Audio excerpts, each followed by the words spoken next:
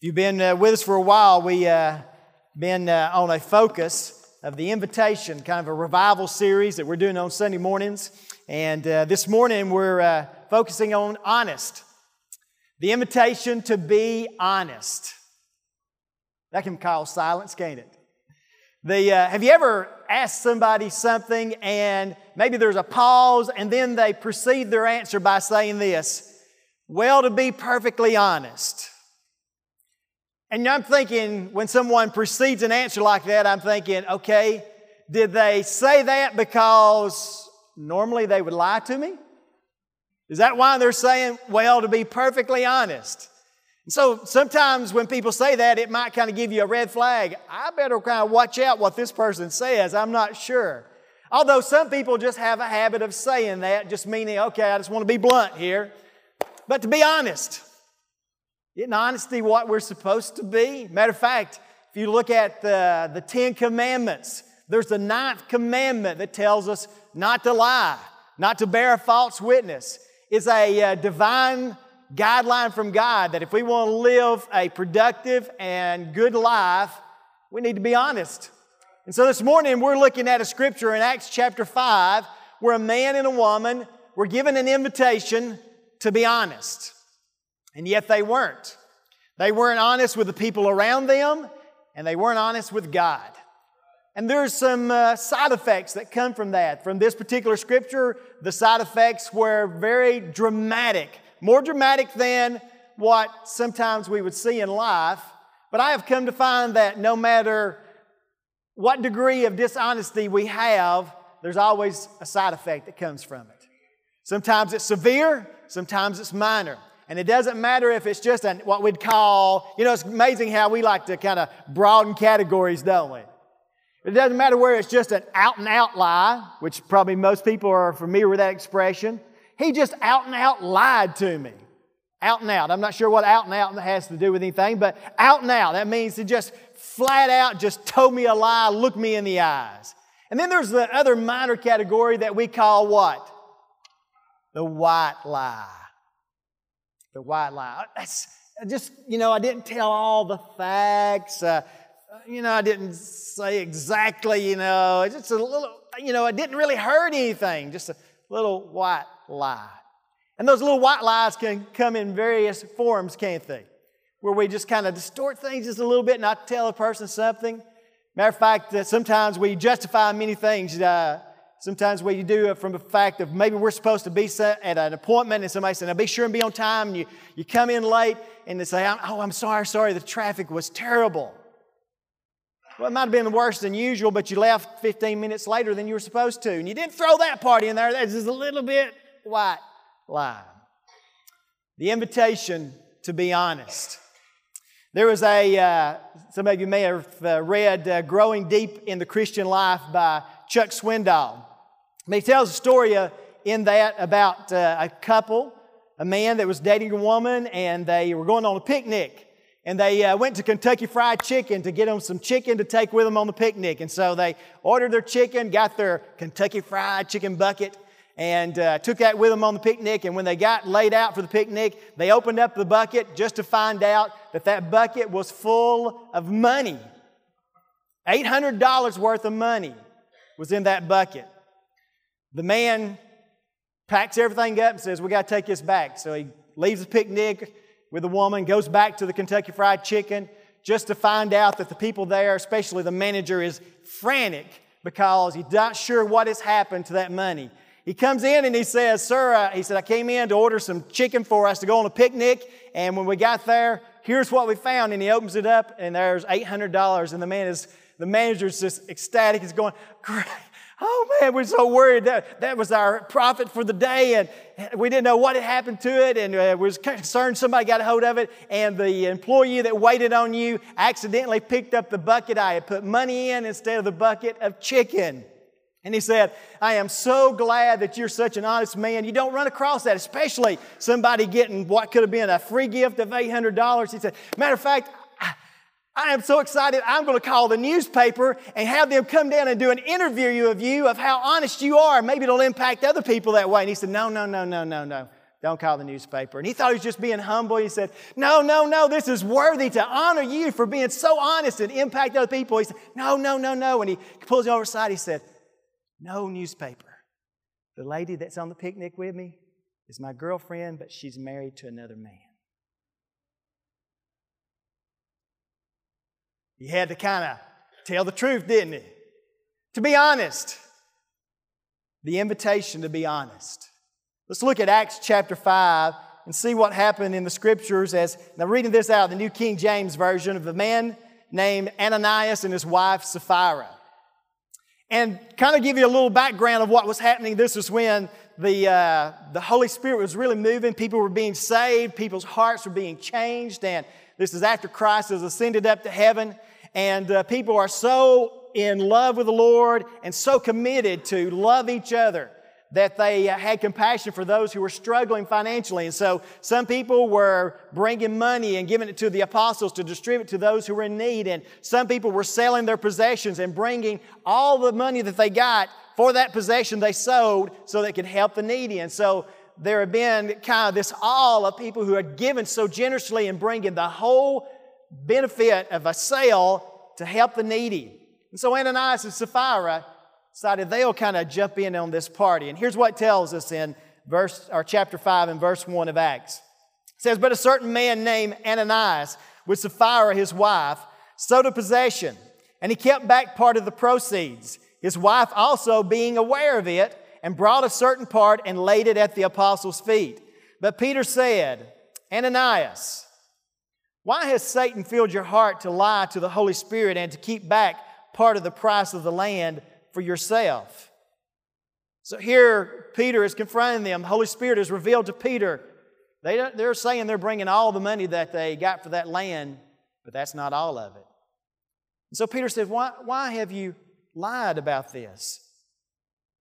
And he goes on to say in verse 3, but Peter said, Ananias, why has Satan filled your heart to lie to the Holy Spirit and keep back part of the price of the land for yourself? And then he begins to explain in verse 4, while it remained in your possession, was it not your own? And after it sowed, was it not in your own control? Why have you conceived this thing in your heart? Why you have not lied to men, but to God? Verse 5 says, then Ananias, hearing these words, fell down and breathed his last. Basically, the Bible says Ananias just dropped dead right there at their feet. Now, to understand, he's bringing this money and he's saying, here's all the money we got for the sale of this land. But God puts it in Peter's heart, and Peter knows that's not all the money that you got. He said, why have you allowed Satan to fill you with this lie in your heart? He said, when you sold it, it was your money. You could do whatever you want to with it. It was in your control. Basically, Peter was saying, you didn't have to bring it all. You could have brought part of it if that's what you wanted to do. It was within your control, but you brought it and said, here's all that we got. You lied. And he drops dead. And the Bible tells us in verse 5, so great fear came upon all those who heard these things. And verse 6 says, and the young men arose and wrapped him up and carried him out and buried him. Now it was about 3 hours later when his wife came in, not knowing what had happened.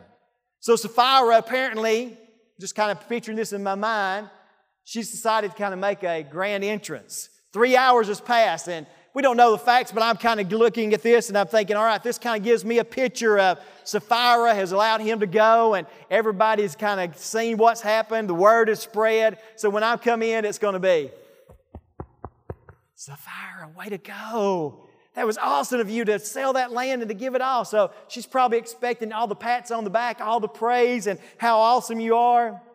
But the Bible goes on to tell us in verse 8, and Peter answered her, tell me whether you sold the land for so much. And she said, yes, for so much. So Peter's just laying it out here. Let's see if she's really going to be honest. Did you sell the land for this amount of money? Yes, we did. Verse 9 says, then Peter said to her, how is it that you have agreed together to test the Spirit of the Lord? Look, the feet of those who have buried your husband are at the door, and they will carry you out. And then immediately she fell down at his feet and breathed her last. And the young men came in and found her dead, and carrying her out, buried her by her husband. And so great fear came upon all the church and upon all who heard these things. Man, it would change things dramatically if dramatic things happened like that when we lied, wouldn't it? And they don't. This was extreme times and extreme things happened, and the Bible tells us that great fear moved among those who were part of that church because they were seeing how God was moving and how important it was to follow God's leadership and to be honest. And if dramatic things happen like this, it would change us. Or if even dramatic things happen like Pinocchio. Many of you have read the story of Pinocchio, and you remember that every time he lied, his nose grew longer, didn't it? What if our noses grew longer every time we told a lie? Whether it was a white lie or just one of those out-and-out lies. Either people would be going around with big noses, or we'd quit lying, wouldn't we? The Bible is letting us know here that with God, when you come before His presence, God is looking for an open and an honest heart. And here Sapphira was given the opportunity, the invitation to be honest. But she wasn't honest. And you know, I've thought about it. Why do people lie? And I kind of came up with three basic categories of why people lie. There's the avoidance category, I would say. Sometimes people lie to avoid a situation, to avoid punishment. It's kind of the cover-up type thing.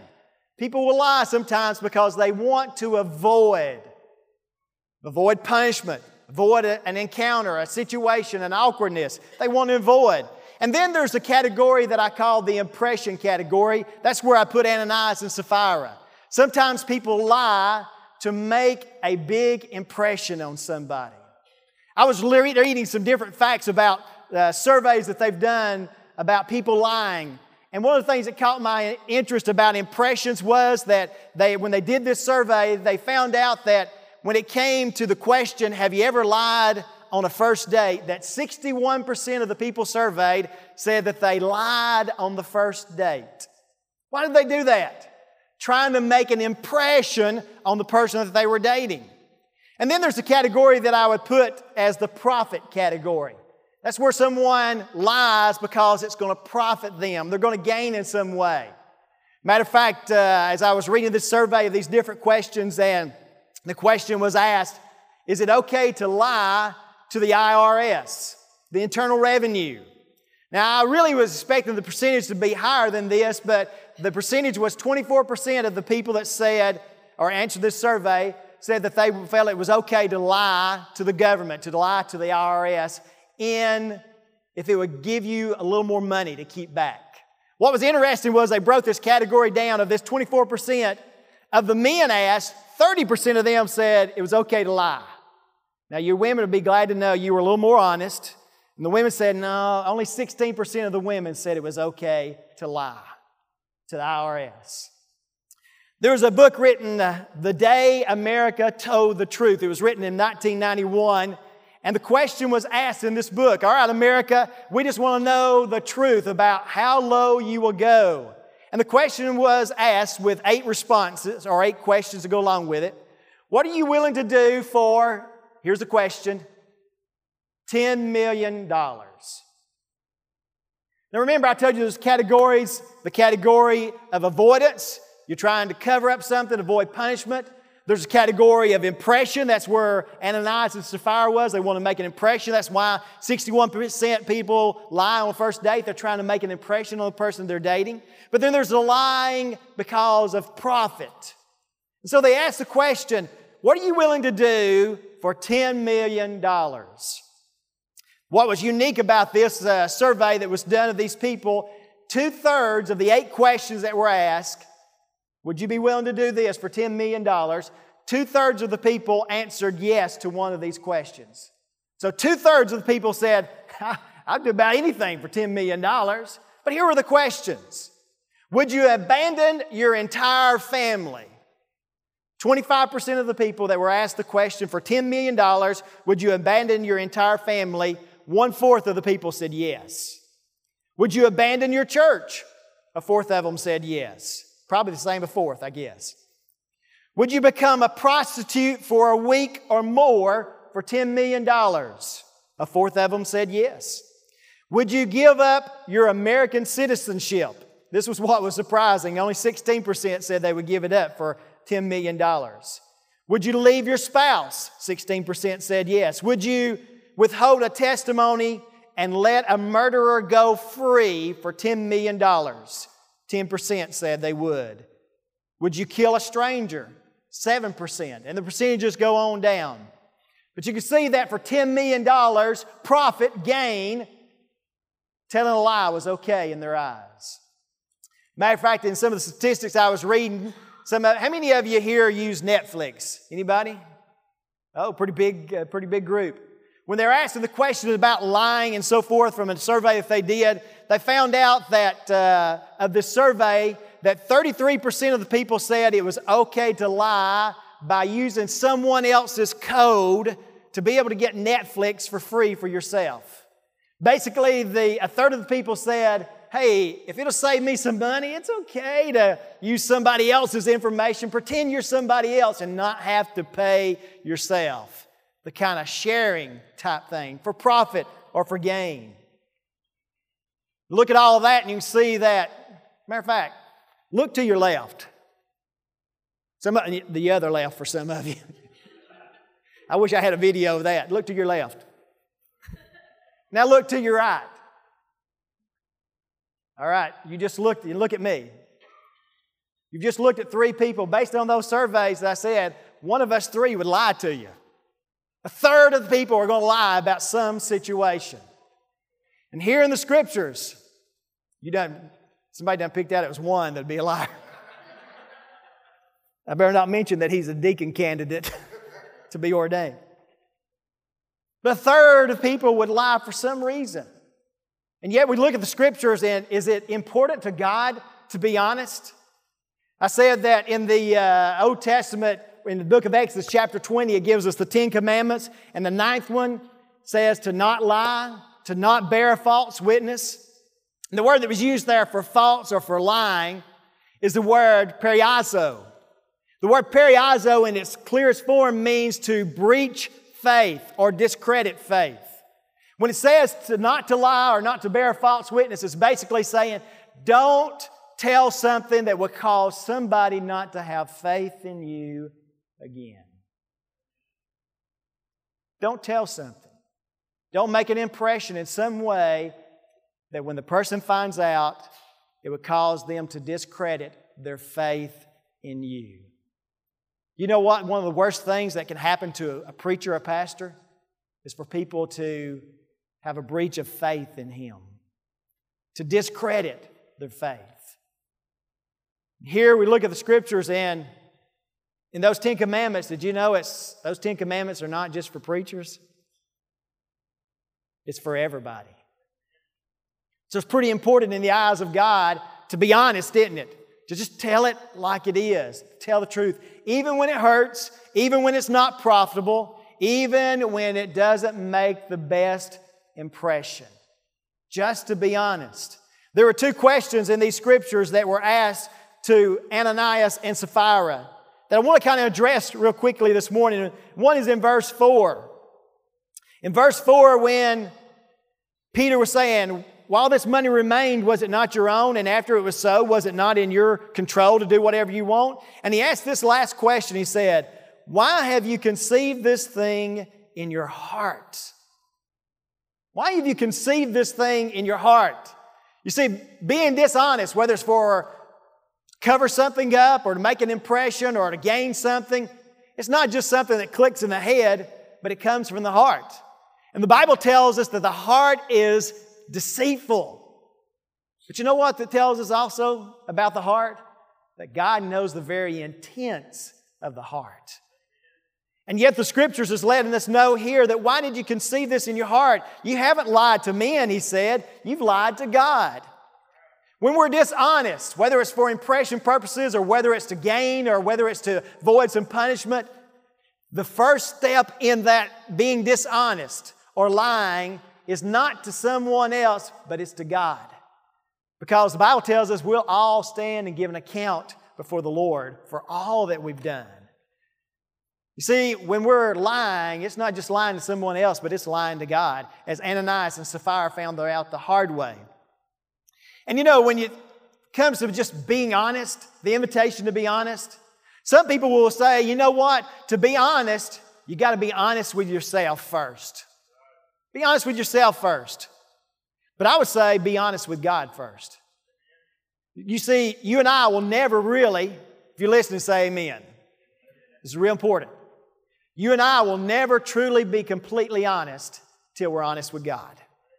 And that's the reason I say you got to be honest with God first before you're even honest before yourself, because even when we think we're being honest, and I don't want you to raise your hand. Understand this, nobody raise your hand. But have you ever been given a question and it's kind of an invitation to be honest, and you've already told a lie, and then you kind of adjust a little bit to be a little bit honest? I've done that before. Not in the pulpit, but I've done that before. Okay, I didn't tell the full truth. I'm being confronted. Okay, I'll adjust it a little bit. And is that the whole truth? Oh, come on, give me a break. We adjust a little bit. That's the reason I say that to be honest, you got to be honest with God first. Because when we're honest to God, God's Spirit, that sounds a little funny, doesn't it? To be honest with God. When we're honest with God, His Spirit begins to work and cleanse in us and helps us see from God's perspective. Does that make sense? And only when we're honest to God can we truly be honest with ourselves and then be honest with others. You know what the Bible tells us? That Satan is the father of all lies. Now, Cowboy said amen because Cowboy's old enough like me that he remembers a comedian named Flip Wilson.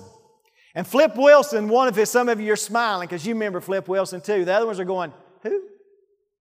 There's a guy named Flip that's on the American Ninja Warrior, but who's this Flip Wilson? Flip Wilson was a comedian, and one of his favorite lines was, "The devil made me do it." Sometimes when we look and we lie, we say, well, the devil made me do it. No, the devil may tempt you. He may tempt me, but he can't make us do it. He can tempt us. He can try to dangle carrots before us, which makes it look appealing, but the devil cannot make us lie. He can only tempt us.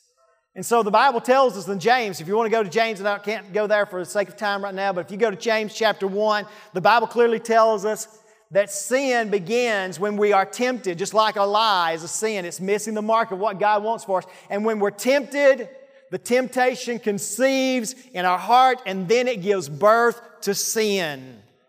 So temptation is the beginning, but it's whether you and I make the choice to give birth to that sin or not. The Bible's telling us, why have you conceived this thing in your heart? Some of you in the service today have probably, right now, you're dealing with the fact that there's something you've said, something you've done that you know is a lie, and God's dealing with your heart right now, and He's asking you the question, and you're thinking about it. Why have I conceived this thing in my heart? Why did I allow that to come out of me? Why did I do that? Why didn't I just be honest? Probably you weren't honest because you were afraid of the punishment, the impression it would make, or the profit that you would lose. The second question I want to answer here is in verse 9. It's when Peter said to Ananias, "How is it that you have agreed together to test the Spirit of the Lord?" Now the first question is, why do we conceive these things in our heart? We're trying to avoid punishment. We're trying to make an impression. We're trying to gain or make profit.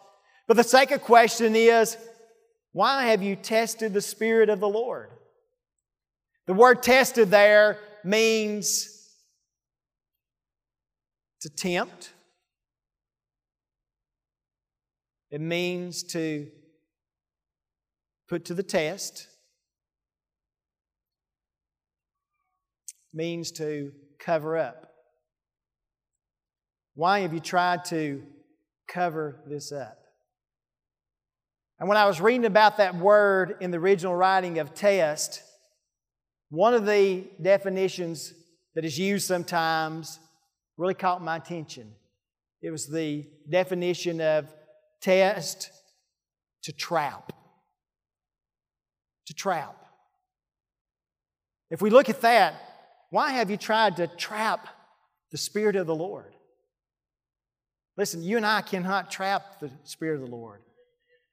We cannot lie to the Lord. We can't cover it up because the Bible tells us God knows the very intents of our heart.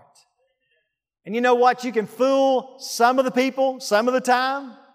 Some of you may know somebody you think, man, I can fool them anytime. But what I've learned from the Scriptures and through life experiences, you can't fool God any of the time. And so Peter asked Sapphira, why have you agreed to tempt, to try to trap, to try to test the Spirit of the Lord? I want to ask you to bow your heads and close your eyes for just a moment. Has God been working in your heart this morning with this invitation to be honest?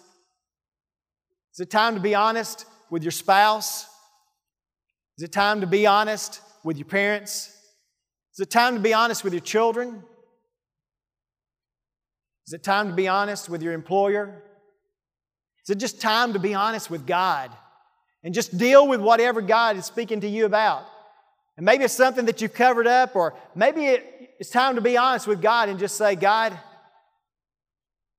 I haven't been doing this like I should have been. I haven't been serving you like I should. I haven't been giving like I should.